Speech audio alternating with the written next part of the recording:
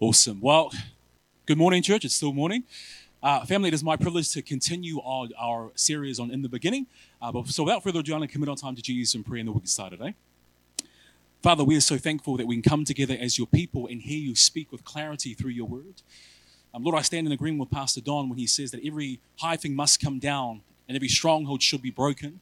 And Father, I pray you would do that through your word. That your word will be sharper than any two-edged sword, piercing the hearts of your people this morning, Lord. Father, I pray that your word would convict, encourage, reorientate, redirect as well. We love you so much, Lord, and we're so thankful we can hear you speak. In Jesus' name. Everybody said, Amen. Thank you. Your family, in about 4 months' time, I am due to get married. I know. Praise the Lord, eh? Every strong thing must come down. Anyway, I'll stop singing now. 4 months' time, family, I'm due to get married. And gearing up to get married, it made me reflect upon the very first time that I met Tumby in person. And family, as much as I like to say it was a Shine TV romantic comedy Christmas special, if I'm being honest, it was the most awkward day of my life. Now, me and Tumby met for the first time. I should say we got to know each other during the first lockdown. She was living in Wellington at the time, and we got to connect, and through countless phone calls and DMing and messaging and all sorts. And your family, she really couldn't get enough of me during that time. If I'm being honest, I don't know why you're shaking your head, love, but anyway. And friend, there was an understanding that we were getting to know each other. But when the travel restrictions finally lifted, I was on the first flight to Wellington. I thought to myself, you know what? I'm going to make a statement. I'm going to make a statement. We are going to meet for the very first time at our church service Sunday morning in front of all our friends, in front of the pastors, the leaders. We're going to meet there. I'm going to gather all my pennies. I'm going to go to Pandora and buy the best gift that I can. And I'll present her gift to her in the service on Sunday morning. Wow. Thank you, Haley. What a man. Anyway, and I thought she would tremble in the midst of my sort of generosity and kindness and boldness. That was the plan that I had, family. But lo and behold, family, that did not happen. We met each other for the first time, and we greeted each other with the most awkward side hug you can imagine. We walked in the service together, but nobody is talking. We're not talking to each other. We're not even looking at each other during the service.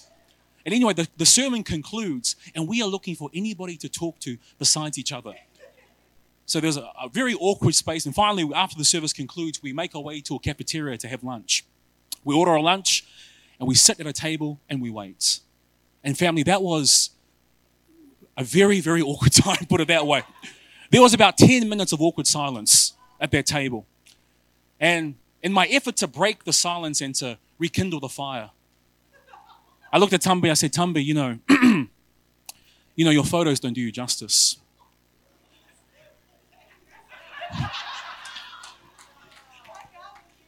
I said, you are far more beautiful in person. Wow. You know what she said, family? She looked at me and she said, oh, that's nice. More awkward silence. So anyway, family, we left the table of silence at the cafeteria and we went for a walk. We walked side by side through the CBD. And whilst it was still very awkward, as we began to walk side by side, there was a comfortability that began to be cultivated. Because of the proximity of walking alongside someone, it became very disarming. We actually began to open up. And because you quite literally have to be in step with someone to walk alongside them, there was sort of a connection that began to develop that eventually cultivated into a oneness between us. Now, family, I'm sure you know this yourself when you're walking with a spouse or a loved one or a friend. Because of the proximity of walking alongside someone, there is a kinship, a connection, a oneness that begins to develop, a vulnerability even. And family, when I reflect upon my first date with Tumby, what I realized is what fostered that connection was not the grand gestures of romance or the exploits. It was quite literally the journey of walking alongside her. And family, if I'm being honest, for the longest time, this pattern of prioritizing exploits and great gestures ahead of actually walking with someone, for the longest time defined my relationship with God. When I was younger, I'd have all these sort of grandiose, wide-eyed prophetic words talking about all the great things I would do for God. That I'll go here, preach here, jump on this, take this territory, all these sort of prophetic words. And family, I would place so much personal stock in those words spoken over me. I became fixated on doing great things for God. But family, the older I get, and by the grace of God, as I've matured in my walk, the more my heart has become dissatisfied and discontent with solely doing exploits in the name of God. The more I grow, family, and the more I go on my journey, the more my heart simply longs to walk with God. Family, St. Augustine said this. He said, the heart is restless until it finds its rest in thee. Family, your heart will never find rest in exploits and accolades, however noble. It will never find rest in power, position, or status, however elevated. Your heart will only find rest when it walks with God. Now, family, don't misunderstand me here. Don't misunderstand me here. Aspiring to do great exploits for God is noble. Advancing the kingdom, commendable. Serving people, non-negotiable. But friend, walking with God is the pinnacle. Friend, a clever man will devise a way to walk to the moon. An audacious man will walk along the steepest ocean floor. But a wise man walks with God. He walks with God. To walk with God, family, means that you have proximity with God. And because you have proximity with God, the voice of God is no longer a whimpering whisper in the wind. It becomes the emphatic, discernible voice of the shepherd. To walk with God means you are moving in the same direction as God because you are in agreement with Him. Amos says, how can two walk together unless they agree? To walk with God means you have synergy with God. You have oneness with Him. There is deep, abiding companionship and even friendship with God. You know, when I just came to faith in Christ, family, I used to go to youth group, and because I was quite legalistic in my thinking, I would get frustrated, and it used to annoy me when I'd be around young people, and they would describe Jesus like this. They would say, Jesus is my best friend. He's my BFF. I walk with Him. I talk with Him. I walk along the beach with Him. He is my best friend. He's my BFF. And everybody's having a good time, and I'll be thinking, do you people not revere God at all? Do you have no reverence for God whatsoever? He's not your BFF. He's El Shaddai. He's God Almighty. He's the Lord of hosts. He's the soon-coming King. Now, this was a revelation for me at the time, family, but how many of you know that more than one thing can be true at the same time? That Jesus would command my life as Lord, that He would redeem my life as Savior, but He would walk with me through life as friend. Micah 6 tells us, what does the Lord require of you? That you'll do justice, that you'll love kindness, and that you'd humbly walk with God. I want you to open your Bibles to Genesis chapter 5, verse 21 to 24, where we're going to examine the life of a man who exemplifies the very thing we're talking about. Now, this man, family, is a revered and somewhat enigmatic and mysterious figure in Scripture.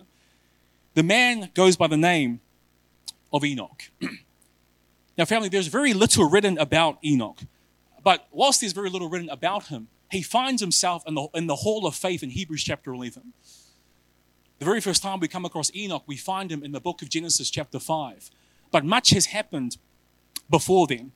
Not only has creation been completed, but the generations after the fall are beginning to manifest the realities of sin. The first siblings, Cain and Abel, embody the first scene of martyrdom and murder. Adam's family portrait is a broken one.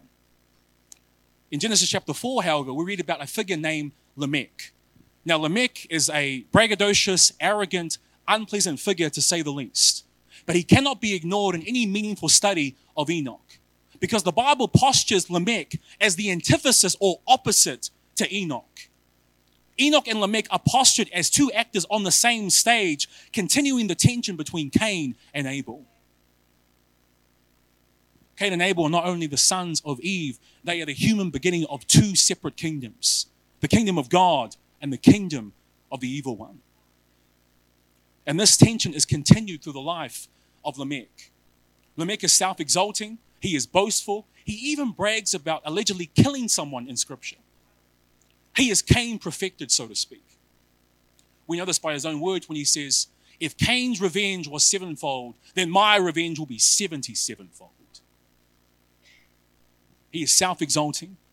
The seventh son of Adam from the line of Cain even says that he will execute judgment himself as if he was God. The son Lamech comes through the line of the evil one. But family, the opposite, the antithesis, the balance of Lamech is Enoch. Now, Enoch is also the seventh son of Adam, but he comes from the far more faithful line of Seth. In other words, family, if you could set up a family tree of Adam, there would Enoch and Lamech will be both 7 generations down, but on opposite sides of the tree. One from the line of Cain and one from the line of Abel. One from a line that was faithful and the other from a line that was sinful and rebellious. Enoch finds himself in the line of the faithful. Now, family, all of that begs a question. What made Enoch so special? What was about Enoch that the Bible would set him up as the very antithesis of Lamech? What is it about Enoch that despite not having the leadership exploits of Moses, the audaciousness of Elijah, the legacy of Abraham, the prophetic insight of Daniel, the wisdom of Solomon, despite not having any of these things or performing any exploits that we would consider spectacular, that he would find himself in the hall of faith? What is it about Enoch that despite only literally having 10 verses written about him, that the Bible would revere him as an example that we are to aspire to? What makes him so special? Well, family, those are all good questions. I'm glad you asked them. Here's the answer. Verse 23 says this: Enoch walked with God. Verse 24 says it again. Enoch walked with God. The legacy, the summation, the epithet, the totality of this man's life could be summed up in 4 words. Enoch walked with God. Enoch had deep, abiding intimacy, connection, fellowship, oneness with God. And family of Enoch, under the old covenant, could enjoy such intimacy, connection, and oneness with God. Then surely as the people of God, who know the redemption of the Son, the fellowship of the Holy Spirit, and the love of the Father, could be expected to walk in the same level of intimacy as well. We're going to walk through our text, family, and we're going to derive some insights that describe the nature of Enoch's walk. Is that okay? 4 quick points, Fano. Point number 1. Enoch's walk with God was separate. It was set apart. You know, family, when you walk with God, it will separate you from people. It will set you apart. It will distinguish you from other people. Your family, when you're in the company of someone who truly walks with God, there is this intangible, unquantifiable something about them that is both comforting and convicting at the same time. There's been times, Fano, where I've been in the presence of people and I'm thinking to myself, I just can't put my finger on it, but I get the distinct impression that they are closer to Jesus than I am. They're a peculiar people. There's something awesome and something intangible about them. They stand out. And family, when you read this genealogy in Genesis chapter 5, you discover that Enoch stands out in more ways than one. Out of the 10 men who feature, Fano, in that genealogy, all 10 of them except one follow the same established pattern. Same pattern. All of them except one. It says, this is the pattern, Fano. It says that they lived, they begot children, and in 3 words, and then they died. That's the pattern. It begins with Adam in verse 1 where it says, Adam lived, he begot children, he begot a son who bore his likeness in Seth, and then he died. Seth lived, he begot children, he had a son called Enosh, and then he died. Enosh lived, he lived as well. He begot a son named Kenan, and then he died. Kenan lived, he begot Mahalalel, and then he died. Mahalalel lived, he begot Jared, and then he died. Jared lived, he begot Enoch, and then he died. Same pattern. But family, when we finally come to Enoch, Enoch breaks this established pattern. Where it should have said, family, Enoch walked with God and then he died, it reads, Enoch walked with God and then he was not. For the Lord took him. Wow. We even go further, family, in the genealogy. It talks about Methuselah, the son of Enoch. Noah, Lamech. They lived, they beget children, and then they die. Family, Enoch stands out as a beacon of light in what is quite literally a cemetery. He stands out, he is distinct. And family, when you walk with God, you will be distinct. It will separate you. It will set you apart. But family, not only when you are set apart, family, not only will you stand out with people, more importantly, friends, you will stand out with God. You know, family, when you go through that genealogy, there are some exceptional men featured, extraordinary men even. There is Adam, who is quite literally the first man to ever exist. Extraordinary. There is Methuselah, who was quite literally the oldest man to ever live. Again, extraordinary.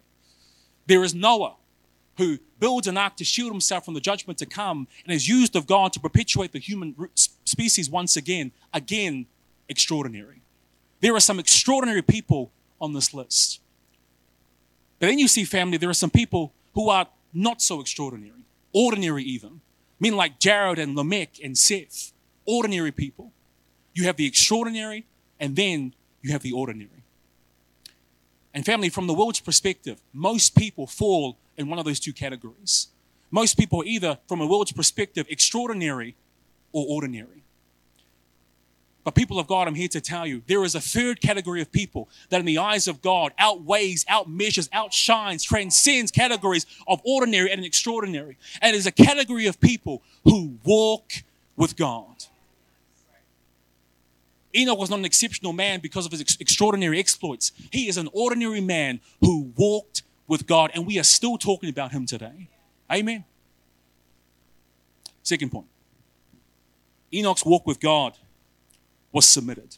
You know, family, it's impossible to walk with God unless you first submit to the leading of God.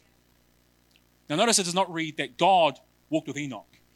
It reads that Enoch walked with God. He submitted to his leading. Notice it does not say, family, as well. It does not say that Enoch walked ahead of God, as if to presume on God or assume on God. I think many of us, family, there have been times where we could be guilty of walking ahead of God, as if to presume on him. We devise our plans, and then we ask God to bless them. We conjure up a ministry, and then we expect God to show up when in reality he didn't birth the thing to begin with. We presume on him. We go ahead of God. Family, Enoch didn't do that. Nor did Enoch walk after God, as if the presence of God was something to capture or pursue because it was elusive. Family, the presence of God is not elusive as if something to be captured or pursued. If you know Jesus, you carry the presence of God wherever you go. You simply have to decide, family, to be in agreement with his leading. Enoch didn't walk after God. He didn't walk ahead of God. Enoch walked with God. He was in agreement with God. He submitted to his leading.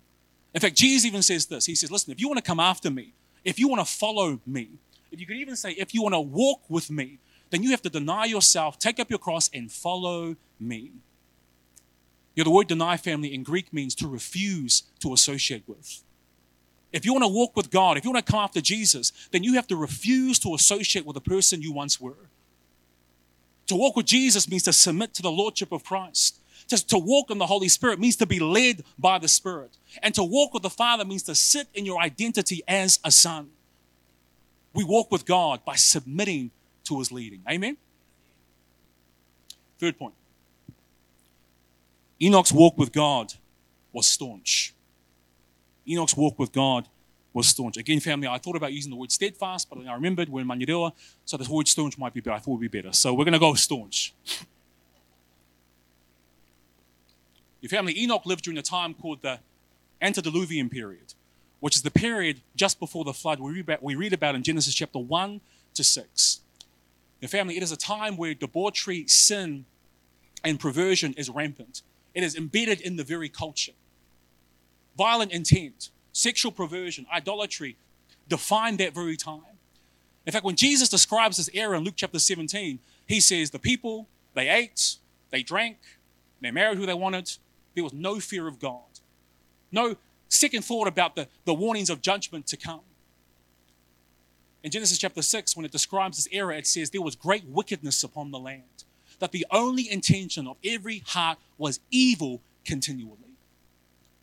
In fact, we even read, family, that it says that God experienced regret of his creation, that it mourned the heart of God to see how corrupt his people had become.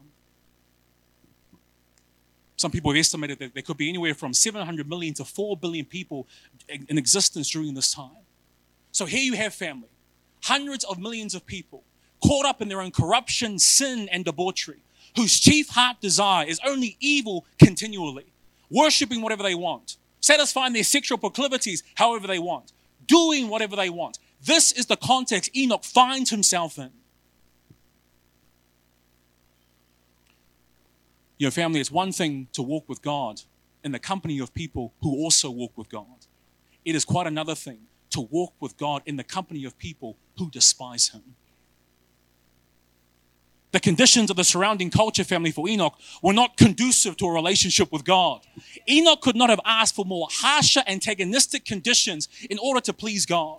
But family, because Enoch had a staunch conviction, he could say, you all might be walking that way, but I'm going to walk with God. There may be evil encroaching, but I'm going to walk with God. There may be sexual perversion. They may seek to tempt me, but I'm going to walk with God. This wicked system may seek to claim me, but I'm going to walk with God. Enoch could walk with God, family, because he had the staunch, resolute conviction that he refused to walk with anything else. He walked with God, family. He had a staunch conviction that was not based on circumstance. It was based on his conviction that he would walk with God. And family, for those of us, family, who are feeling the sway of a world going one way, for those of us who are feeling the pressure of a world that would like to swing us one way and take us another direction, friend, God is saying, how long will you waver between two opinions? If the Lord is God, walk with him. If it is Baal, follow him. The world may be walking one way, but family, God is saying, walk with me. But it's so difficult. Yeah, but my yoke is easy. Walk with me. But everybody else is doing it. Hey, but you're not everybody else. Walk with me. But I just want to live my life. Yeah, but your life is bought with a price. Walk with me. But I just want to try new experiences. Friend, you've tried enough new experiences, and they always lead to the same old places. God is saying, walk with me, and I will truly do a new thing. Amen. Walk with God, family. Family, God is saying, listen, don't walk with the world to be counted as one of them. Come out from among them and walk with God. Amen. Walk with God. Point number 4. Fourth and final point. If I could have the band join me on stage, please. Family, Enoch's walk with God was a statement. There was a statement. In Hebrews chapter 11, verse 5, family, it reads that Enoch had a testimony. Now, in our church circles, when we often hear the word testimony, we think of reciting our journey with God, how we met Jesus and our journey before and after. But family, Enoch's testimony was not the static recitation of his journey with God. His testimony was the unfolding, dynamic witness, not only to the goodness of God, but to a life that was pleasing to God. Hebrews 11:5 says, for this was his testimony, that he pleased God. Family, many of us have a testimony, but do you have this testimony? That you lived a life that was pleasing to him. Could it be said of me, family? Could it be said of you that you lived a life that was pleasing to God? Family, would God find pleasure in your pursuits? Would he delight in your decisions? Do you have a walk with God that is set apart, submitted, anchored in staunch conviction? A walk that is a statement that pleases God.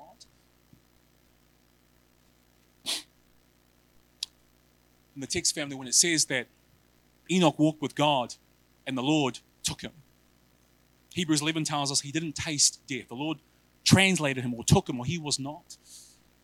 Family, I wish I could give you some kind of theology as to the significance of God taking him that way. I wish I could give you some sort of application or some kind of Christological typology that you could apply to this event. I'm going to be honest, family. About 20 commentaries later, I am none the wiser as to the significance exactly of God taking Enoch that way. I didn't find anything that I personally found that convincing. But family, I do know this, that Enoch pleased God, and thus it would have pleased God to take him. One preacher said this. He said, God was walking with Enoch, and then God said to Enoch, Enoch, it's a lot closer to my house than yours from here. Why don't you come back with me? And the Lord took him. Family, because Enoch had such communion and fellowship and oneness with God, I know it would have pleased God to call him home. And family, when God finally calls you home, will it please him to do so? Will your audience with the triune God simply be the natural, organic extension of a life that walked with him? Could it be said of you, could it be said of me, that our life would echo the sentiments, well done, good and faithful servant, because our walk with God pleased him? Amen? Father, we're so thankful, Lord, that you are a God who is relational, that El Shaddai himself, the triune God of Scripture, the one and true living God, would humble himself in order to walk with you and I. Father, we pray, Lord, that we would partake in your invitation to walk with you, to do life with you, to talk to you, to commune with the one true living God. We love you so much, Lord. I pray, Lord, that you'd convict your people, if they have not already, to partake in this invitation to walk with God. And the people of God said, amen.